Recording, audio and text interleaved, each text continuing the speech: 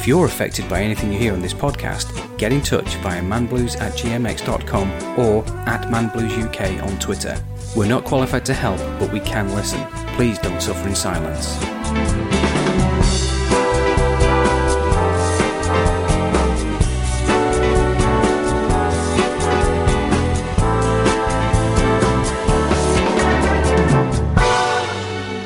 Hi, I'm Leon Deggs, and you're listening to Man Blues. In this week's episode, we're discussing friends and friendship.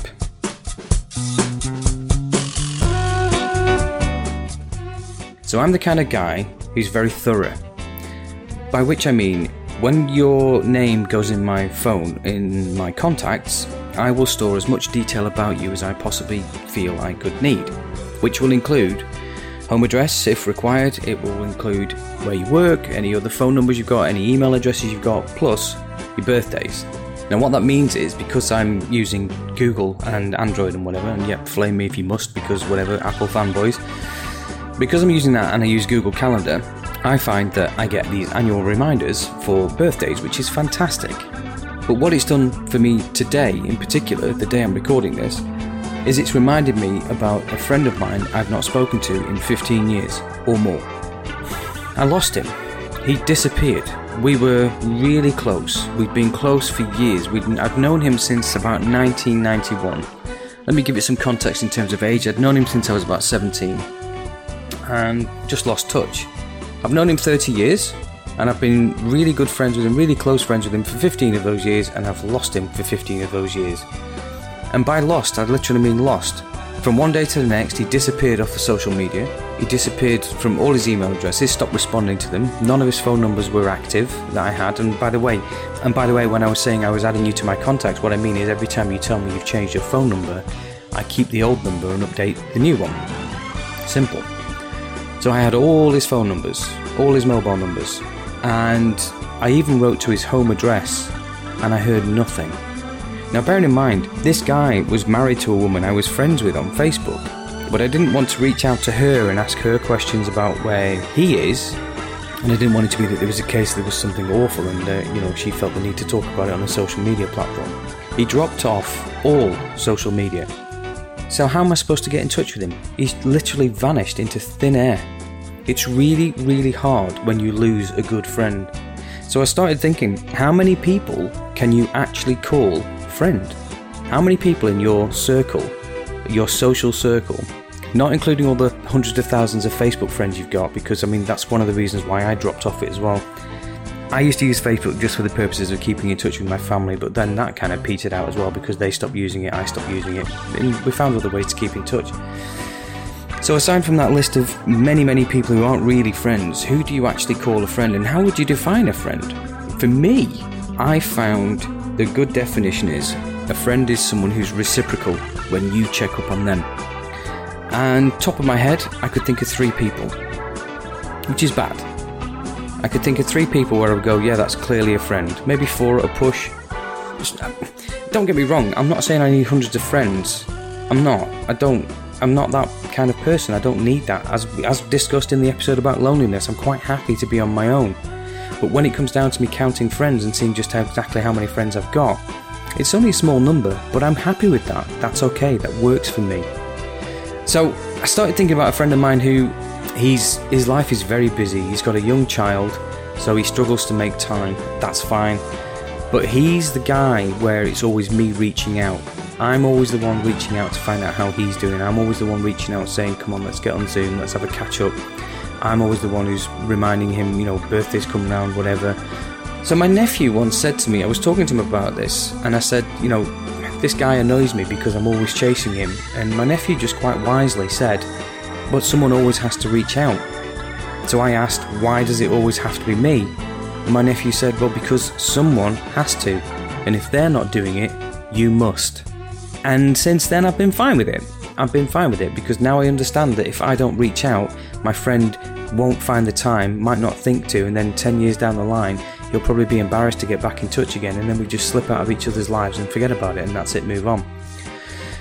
So, as I say, it's quite hard to lose a friend, and sometimes it's quite hard to keep friends as well. But then I also had a situation about 18 months ago where I walked out on a friendship, and I don't regret it, and I think it was the best thing I ever did. This person seemed to genuinely derive pleasure from pressing all my buttons and making me angry and getting me triggered, and then would laugh at my actions and my responses. He would openly mock me, but not others. So when we're in a group of people, he would, mock me and make fun of me, but not make fun of other people. It was constantly putting me down. He was incredibly unresponsive on his phone. So you'd send him a message, you could wait a couple of hours before he replied. And sometimes, you need someone to reply quickly with something along the lines of, "What time do you want me to come round?" And he would never respond. But he benefited from my fast responses. And I think he enjoyed that. He enjoyed that there was that relationship where he could reach out to me and I would be the other end of the phone, but that he was divorced from everything because he just didn't have to. Because in his mind, he didn't need to respond. So it turned out that I realised it was quite a toxic friendship, and I thought I was better off without it, so I basically just cut all ties. I have been a bit cowardly, because I've not actually said why. I've not been in touch with him and told him why. I've literally just walked away from it because I couldn't be bothered having to explain it to him and having to deal with the smug look that I know I would have got. Because it just wasn't the friendship for me. It just wasn't the right relationship for me. It wasn't the right thing. So I walked away from it. And I think that was probably the best thing I ever did emotionally. And it started me thinking about male friends. Men tend to have very disguised relationships with men. And I like to use the word relationship because I think it makes men feel awkward because they think that they should only ever have relationships with sexual partners. They don't necessarily think they should have relationships that are non-sexual. So I started to ask myself questions. Why did men do all the name-calling stuff? Why do we know what's the absolute worst about our friends and remind them of it? Why do we do all this name-calling? I've never really understood it because there's nobody can grow from that other than knowing that one of your friends is mocking you. And all the barracking that we do and all the pushing and shoving and cajoling and all the rest of it and all the mickey taking where people laugh at your failings and they'll mock your successes. They'll do all of this stuff that's all in the name of affection, showing you how they have affection for you, but they will never, ever show it or say it. It took me a long time to get used to hugging men, not because of any sort of perverse reason, but purely because my mum wasn't a hugger, so I wasn't used to hugging people.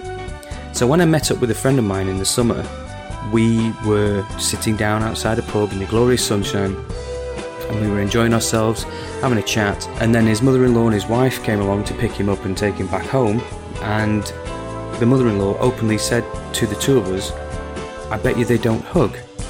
But we'd already hugged twice before she arrived, so then I basically made a point of then grabbing my friend and hugging him, and basically just saying, why on earth would you think we wouldn't hug? So maybe she's just from a generation where men don't do that, but that's the thing. She automatically assumed we wouldn't want to show affection for each other, and she was wrong. And the thing about hugging is, there's absolutely nothing wrong with hugging. I've got no problem with it whatsoever. My issue stems just from the fact my mother didn't hug, so I struggle to hug other people. Yeah, I don't have an issue showing my affection. So, yeah, I find that that's something that's quite useful in a friendship, and if you're not at that position, if you're not at that level, if you don't feel you can hug your friend, or that your friend will want to hug you back, you need to talk about stuff like that. You need to find out whether that person is as invested in you as you are in them. The chap I talked about earlier, the one who's got the young child and where I'm always reaching out to him, I'd spent most of my adult life being sarcastic. Let me just read through my list again. I'd done all the name calling, done all the barracking, done all the mickey taking, laughing at other people and mocking them and all the rest of it. Never showed any affection because I thought that my affection was understood. The fact that I kept hanging out with the guy, the fact that I kept going to his house, the fact that I kept going to see him, the fact that whenever I was going anywhere I would invite him out, I assumed, without ever having said it, I assumed that he knew I liked him as a friend. Turns out he didn't. And I was talking to a female friend of ours, a mutual female friend, and she said to me, "How come you never tell anybody what you feel?" And I said, "What are you talking about?" She said, "Well, why don't you tell the guy that you like him?" I said, "But he knows we're friends, he knows I like him." She says, "No, I bet you he doesn't." So I walked over to him and I sat down next to him and I said, "You do know that I like you as a friend, right? You do know that I think you're a great company and you're a great guy and I like you a lot." And he went, "No, I had absolutely no idea." And it floored me. because I'd always assumed that people could see my affection for them. And that was a massive eye-opener, and I was 21 years old when I learned that. That feels to me like I was a bit too late in life to understand that people cannot see affection unless you tell them. Yeah, you can tap someone on the shoulder, you can shake their hand, you can call them sir, you can look them in the eye and all the things that men do, but we never ever say, I enjoy your company. I mean, I had it just this week. I was sat with a friend of mine for a couple of hours in the pub, and I hadn't really sat down with him for a long time, because we just hadn't. It wasn't one of those situations where it lent itself to that sort of thing. I'd been round to his house a couple of years ago. You know, work gets in the way, life gets in the way, etc. And we sat there for a couple of hours in this pub, just sitting there and chatting, and it suddenly hit me just how long I'd known the guy and how intertwined our lives had been. And I was really quite surprised at just how many things we'd done together, how much time we'd spent together, and I thought, that's interesting. But I wonder whether he sort of doubts my sincerity, because I am one of these guys who will take the mickey first and be sincere second. So lots of people get confused by me. They don't really understand where I'm going and where I'm coming from. But that's my fault. I've spent years using my sarcasm and my sort of quick-wittedness as a defense mechanism. So I will always say something sarky, something awful, frankly, something terrible I'll say first, and then afterwards I'll be picking them back up and telling them how good they are and how much I like them and how much I enjoy their company and so on. So this guy, for him to not understand where I'm coming from, is perfectly normal. So the positivity corner of this episode is going to be mostly about, again, the old classic, keep talking. In terms of friends, because they're not often, if you don't see them all the time, like especially, since we've had lockdown, you're not going to see that many people all the time. We've now found ourselves bolted and rooted back into a completely different lifestyle to what we had before. I don't go out anywhere near as much as I used to. I don't go and see people. I used to be out most weekends, maybe 2 weekends a month, and now I'm not doing that at all. So I'm not seeing these friends. So I'm having to reach out to them in different ways. And I feel really bad that I'm having to let down one of my friends again this week, because last week we had something my friend and I, we've got this thing every fortnight where we have a Zoom meeting or a Discord meeting or whatever the hell we do. And last week I had to cancel, so he's moved it to this week. This week I have to cancel because I've got something else on and I feel really bad about it. But this is the guy that I used to see twice a year.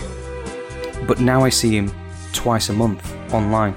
So we've increased our activities together because we sit there and we just, basically it's just like having him come round for the evening, we just sit and chat and then we sign off and it's great. That's the sort of thing I've been finding has been working really, really well with regards to talking to friends. I mean, it's difficult with a few people because they just don't find the time. They just can't find the time. Sometimes it's just impossible. I mean, I remember when my son was younger, every day there was something busy, there was something going on, it was impossible to find the time. So I don't begrudge anybody who says that. But I do keep saying to myself, keep reaching out, keep contacting these people, keep getting in touch, keep trying to find them, keep trying to reach out to them. But I think most importantly, you need to hang on to those people who spark joy, to quote that Japanese lady.